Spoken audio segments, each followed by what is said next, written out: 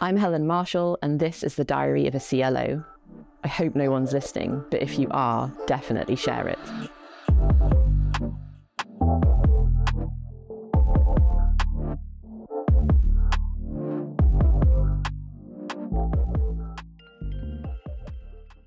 In this episode, I'm joined by Anamaria Dorgo, an L&D practitioner with a community-first attitude. As founder of L&D Shakers and head of community at Butter, Anamaria epitomizes giving back to the circles in which she operates.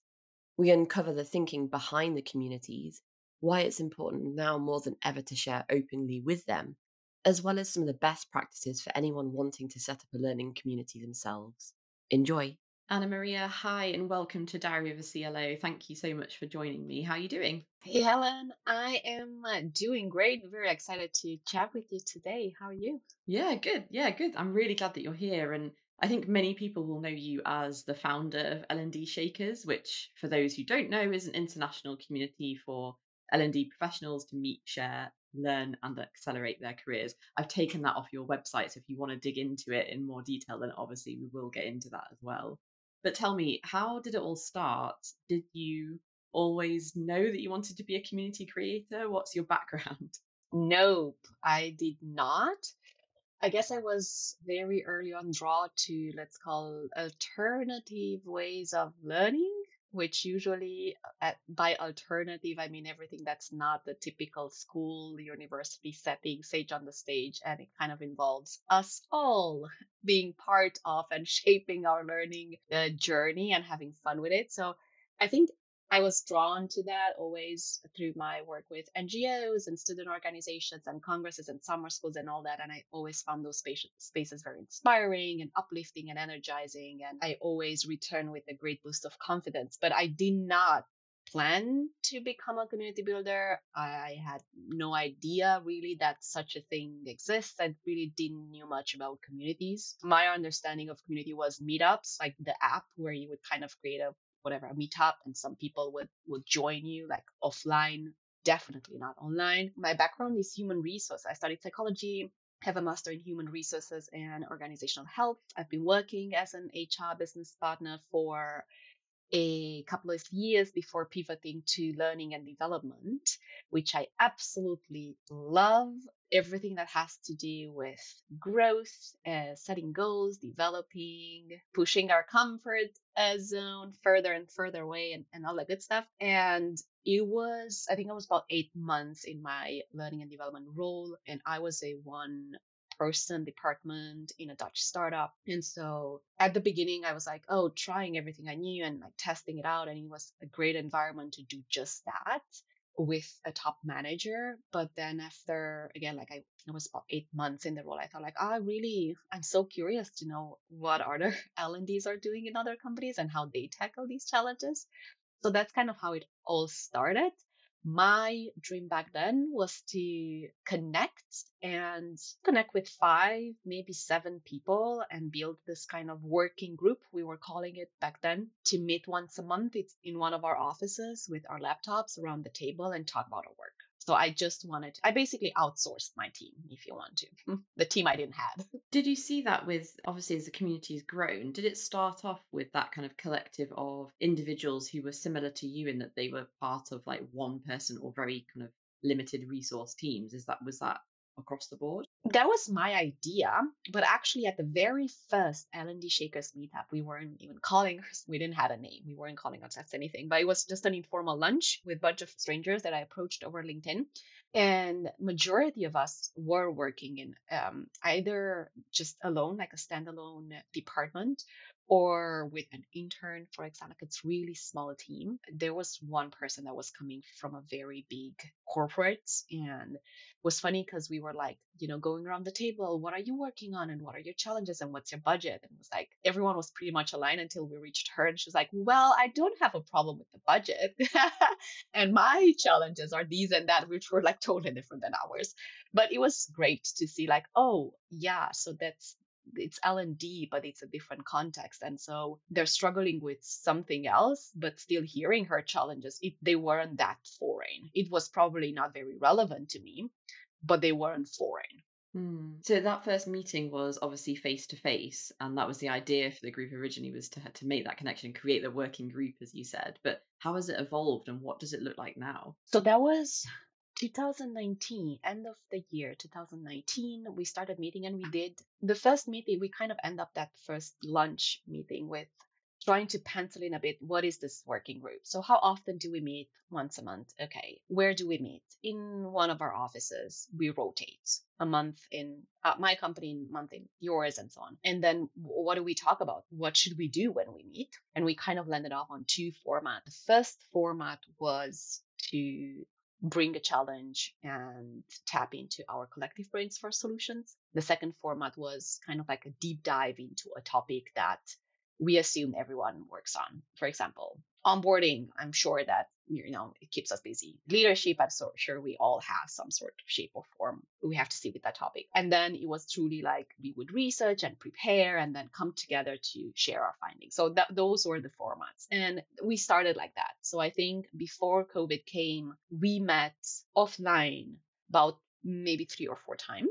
And every single time the group was getting bigger because someone was bringing their colleague and I had a chat with someone else and they also want to join because they thought it's cool and so on. And then COVID came and I think we were about the second or the third week in quarantine where myself and I was working very, very closely with Monique Suren from WeTransfer back then at the beginning. We were like, hey, I don't think this thing is going to go away. Like, I don't think we're going to be back in the office next month. And we were already kind of gaining momentum and really liking our meetups and taking so much out of that. And suddenly we were all faced with very new and very similar challenges. Like, what is this thing? And now suddenly we have to motivate our employees and we need to do engagement campaigns because everyone's at home and like the world turned upside down and everything was thrown out the window. And we were like, now it's really when I could really use some power brain from others. And we started meeting offline. The first sessions we've done were to talk about our community because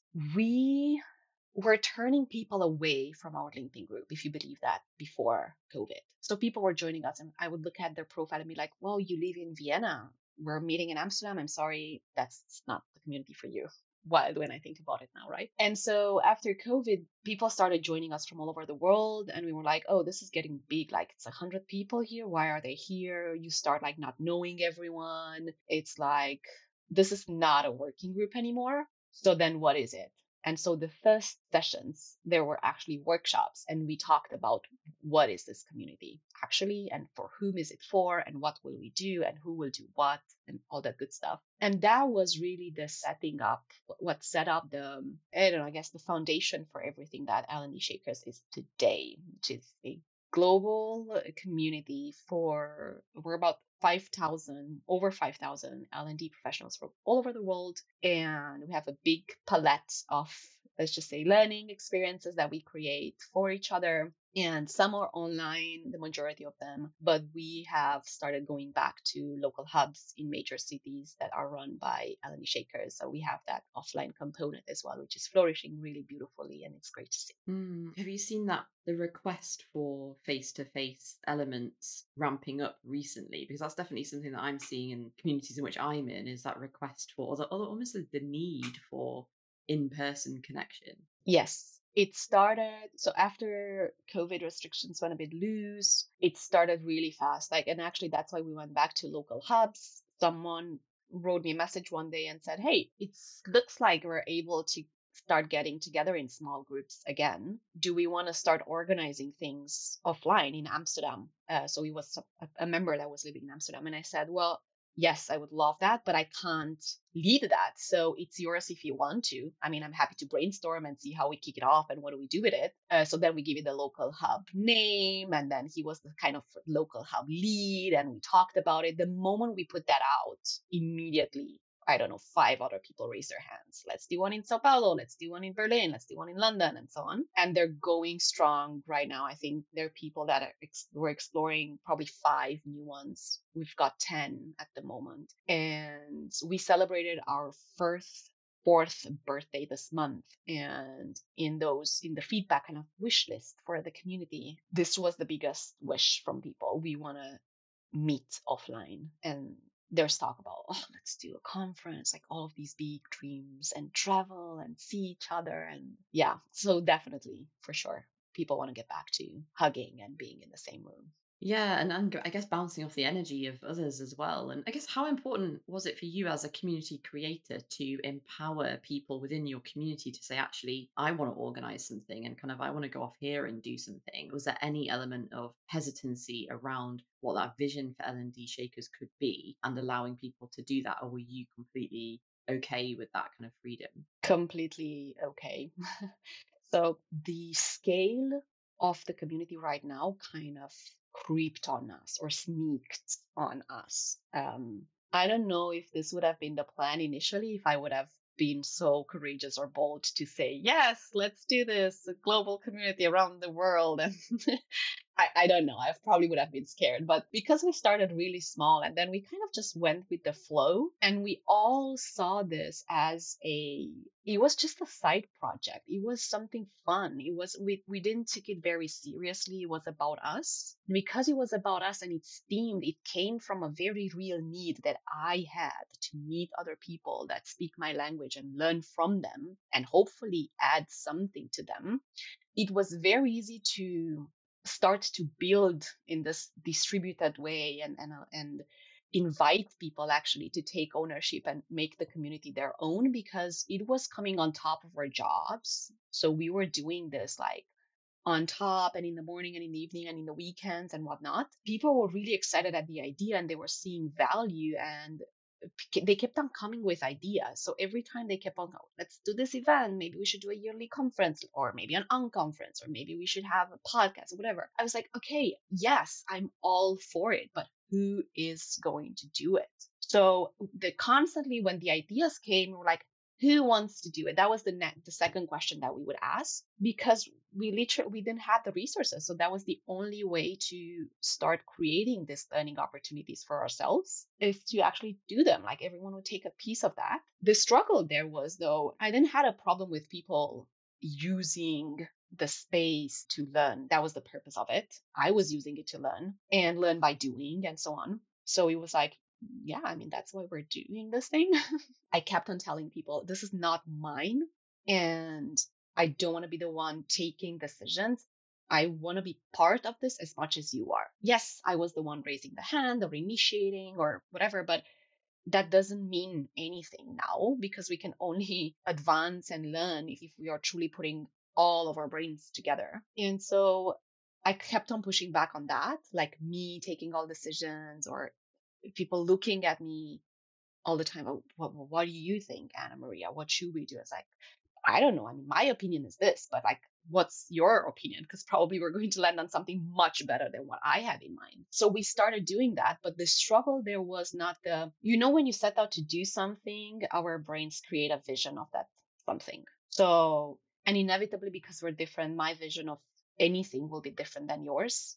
And sometimes I would look at things and be like, "Oh, I would have done that differently." Whether that's an event or a visual that someone was doing or a Slack message thing. I was like, I would have picked different words, or that's not quite centered. Like all of these very detailed, stupid things. I would go and I would try to, hey, could you please change that? Or would you mind like looking back at that? And I had someone come back to me at one time and said, hey, you told me that this is my project. I can make it my own. And it's like, and now every second day I see a message from you telling me to change something. And that's something, it's a color or it's a font or it's whatever.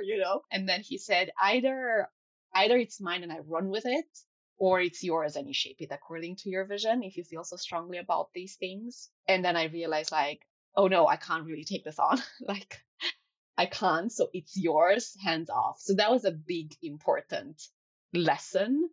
And that, I guess, it's truly when we embrace this. Okay, it's not just saying it's yours, run with it, but actually really owning and believing and to a great extent trusting that everyone goes on their journey, but they have the resources, the capabilities, the expertise, the drive, the passion to lead a project to completion. The path might look different, and I would have probably chose to go a different path, a different strategy, a different way. But if the project does what it's supposed to be doing, so if it reaches the goal, it doesn't matter how we get there because it will look different all the time. So I was like, yeah, if you give this to 10 people, they will drive this project in 10 different ways. If they get to the same result, is that a good thing? Yes. So let go, Anamaria, let go.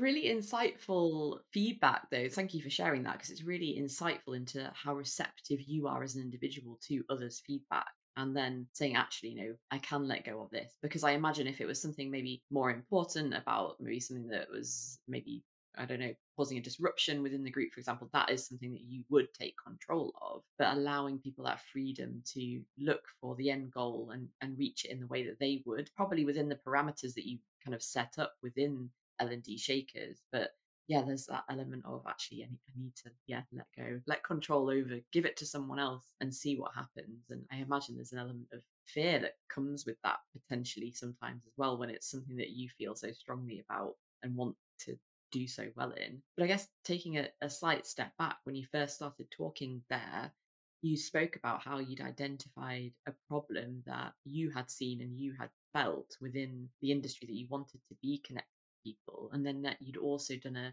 kind of a reset at the beginning of the community formation to say, well, what is this? What does it mean to you? And how can we serve you as a community? And I imagine when you did that, because it was at those beginning stages of COVID, that the group was probably still relatively small, within the hundreds. Now you're at that kind of 1,000 mark, 5,000 people strong. How often do you spend time reevaluating what your mission is or what your focus areas are? Or is it something that now evolves more naturally with the size of the group? We refined the mission and vision and purpose with the core team 2 years ago, a year ago, when we worked with Bula Duaji's part of L&D Shakers as a consultant and a great strategist. So he led the core team through a series of workshops, and we talked about that thing, like, okay, let's go back to drawing board. Who are we? What is our mission? Let's refine that, etc. Words have changed, and probably it's a bit more like more clearer, more,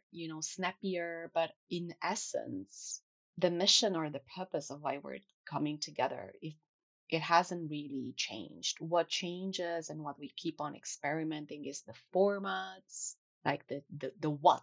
We haven't changed the who, and we haven't changed the why. That's kind of pretty stable.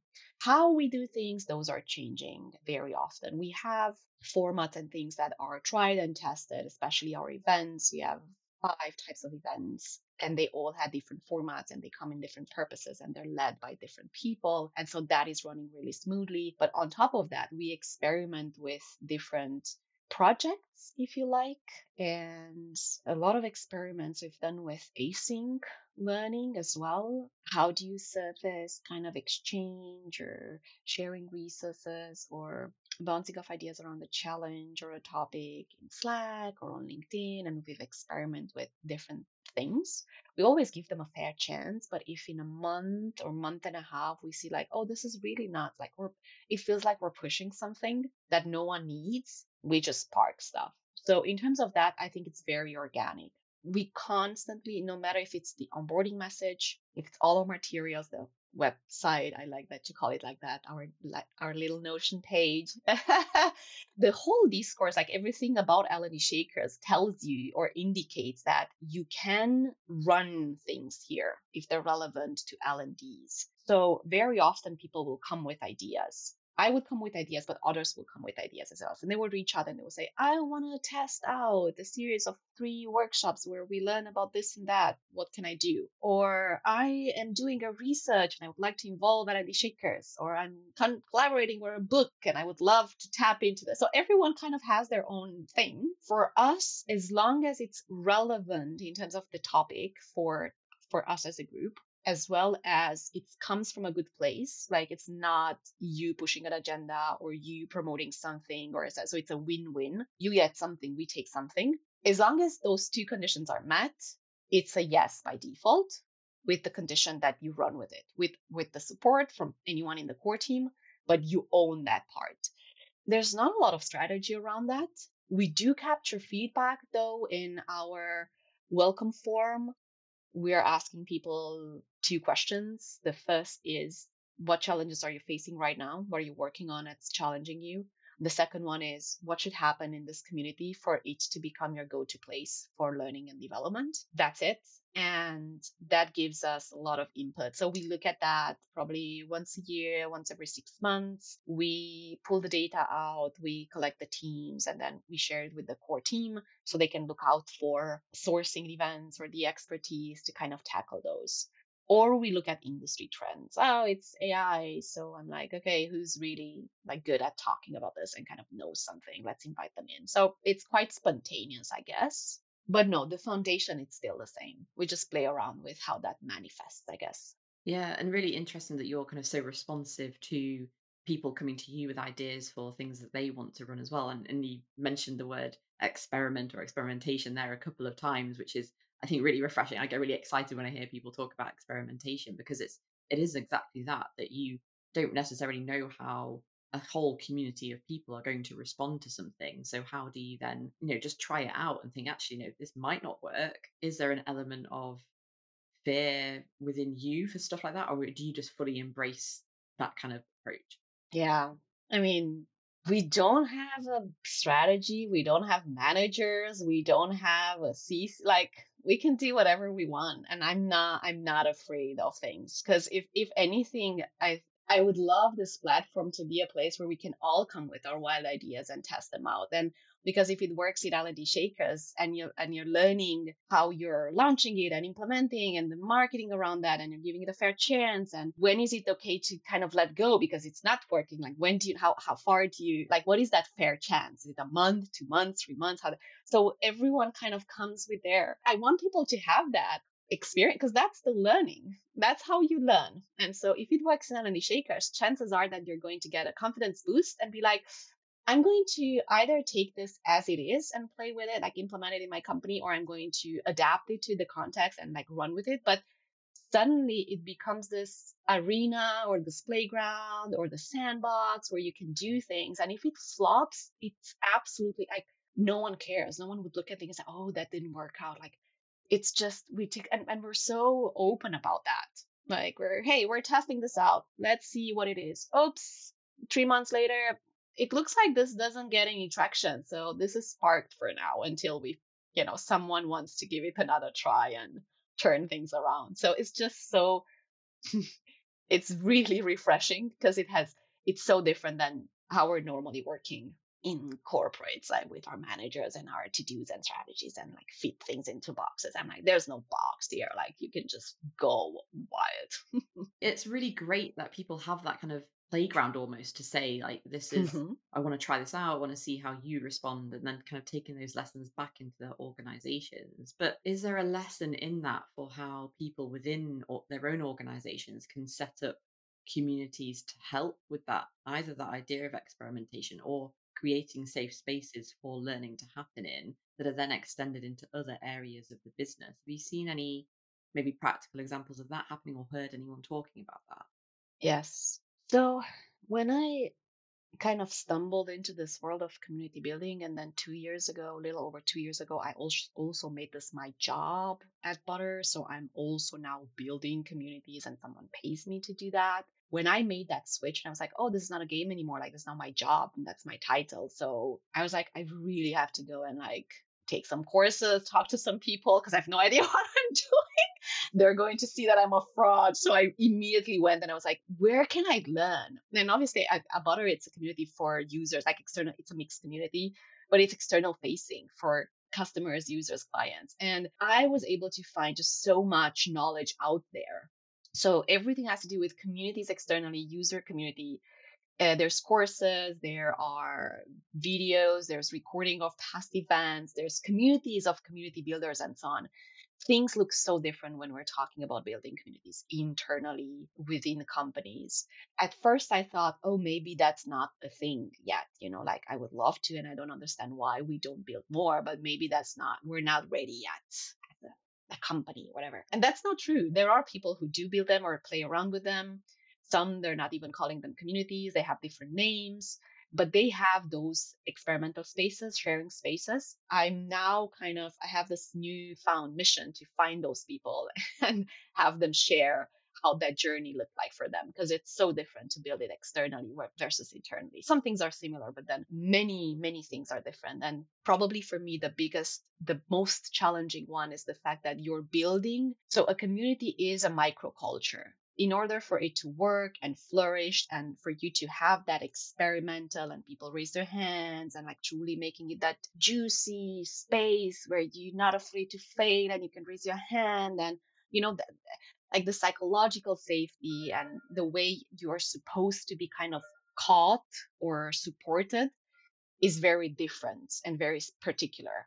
And so because you have this very special setting or microculture, and they behave very differently, and they're almost like a living organism, they function very differently than your typical learning solutions that we put out there.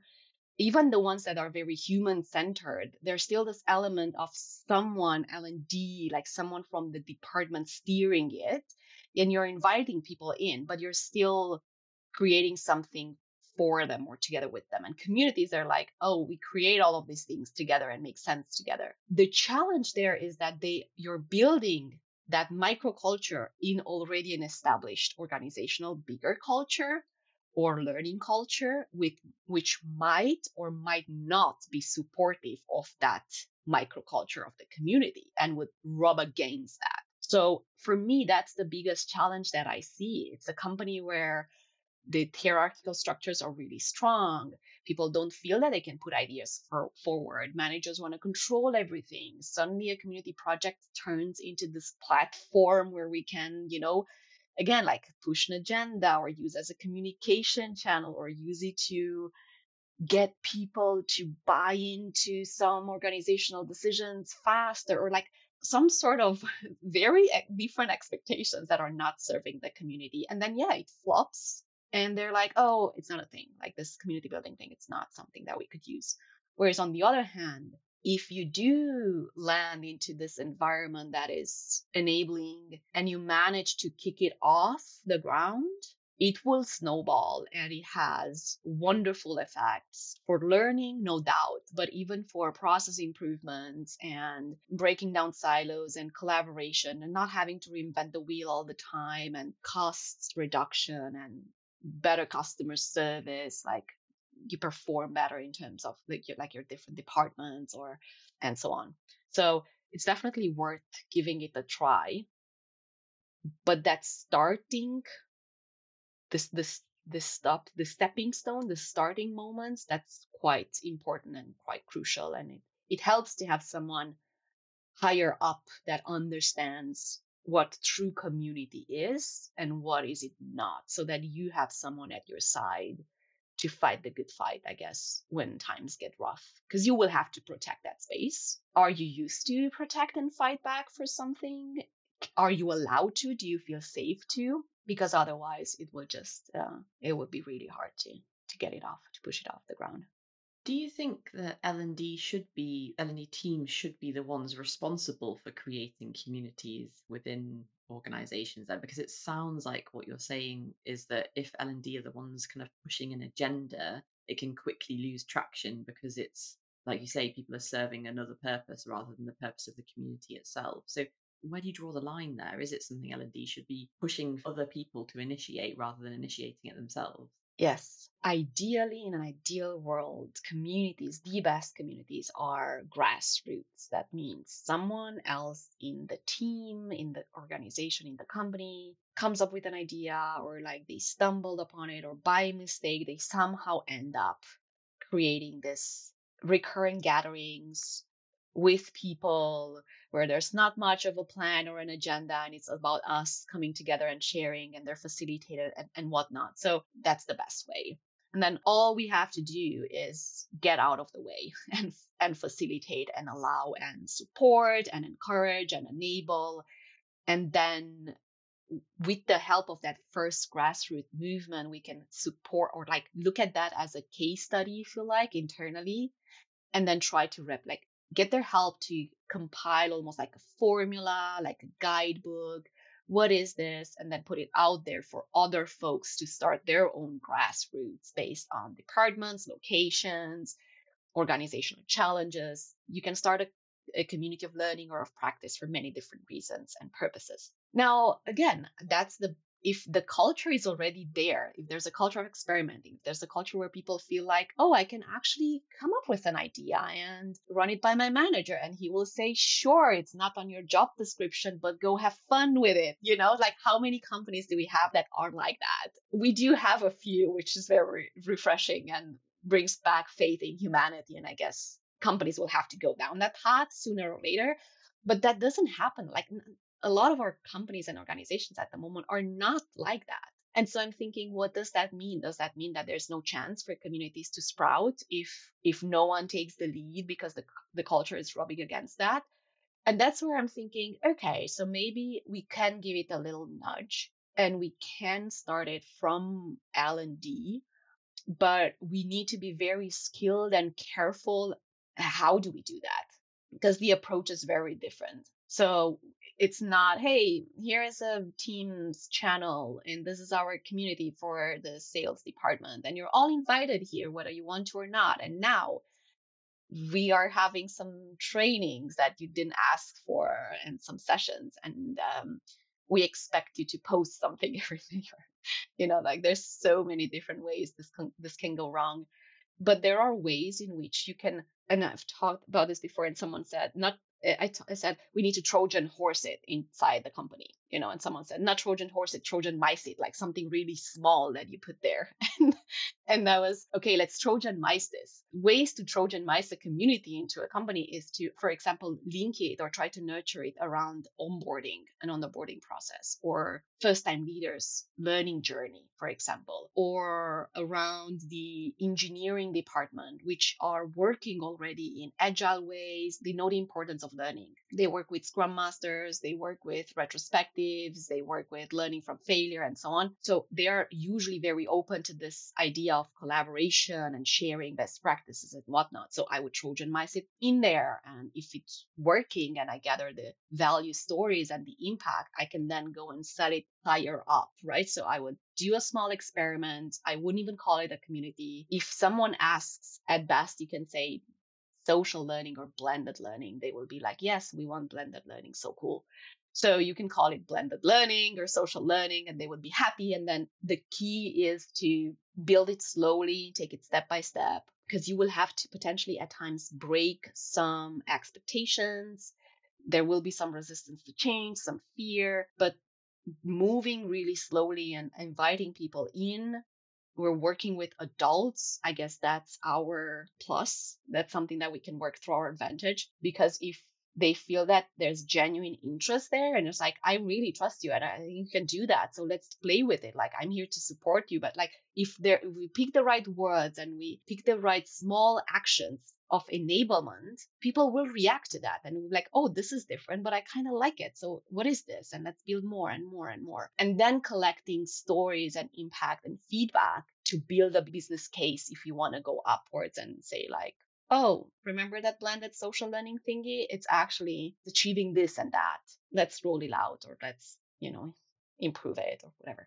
Take it up a notch. I love that Trojan mice it and that kind of drip feeding, almost a kind of facilitating those micro cultures to inform the macro culture within an organization. I think people will find a lot of value in doing that. But you've touched on something really interesting there. And I guess just to round off the conversation, how do you think semantics play a part in people buying into what you're doing? Because I've heard this spoken about in relation to coaching before, that the term coaching and the word coaching can sometimes, I don't know, cause people to have a reaction that you don't want them to. And that sounds like it might be similar with this idea of communities and with like, oh, communities that failed before, we're not going to try that again. So how do you shift the opinions without potentially calling it communities? And do you have any observations around like the use of semantics within organizations? Yeah. I think this applies to so many other things and buzzwords, and especially community. It seems like it's everywhere these days. That makes me really happy. But at the same time, it's hard to find examples of what good communities and thriving communities are actually looking like and feel like, and what's the potential there. And sometimes people already have experiences and not really good experiences being part of a community or starting a community. So it gains a bad reputation here and there. And so that's why I'm thinking Are we doing ourselves a disfavor by calling it a community? And it's like, do we have to? And the more people I talk to that are successfully building this internally, they don't use the word community. At best, they use the word communities of practice, specifically of practice. And the part of the practice is what they sell to the business, if you want, because the practice part, you can't contest that. Like, if my people are practicing their skills and applying and growing, it will lead to, hopefully a better performance at work. So it's much more graspable for top executives to understand, why do we bring people together? Like, what's the purpose?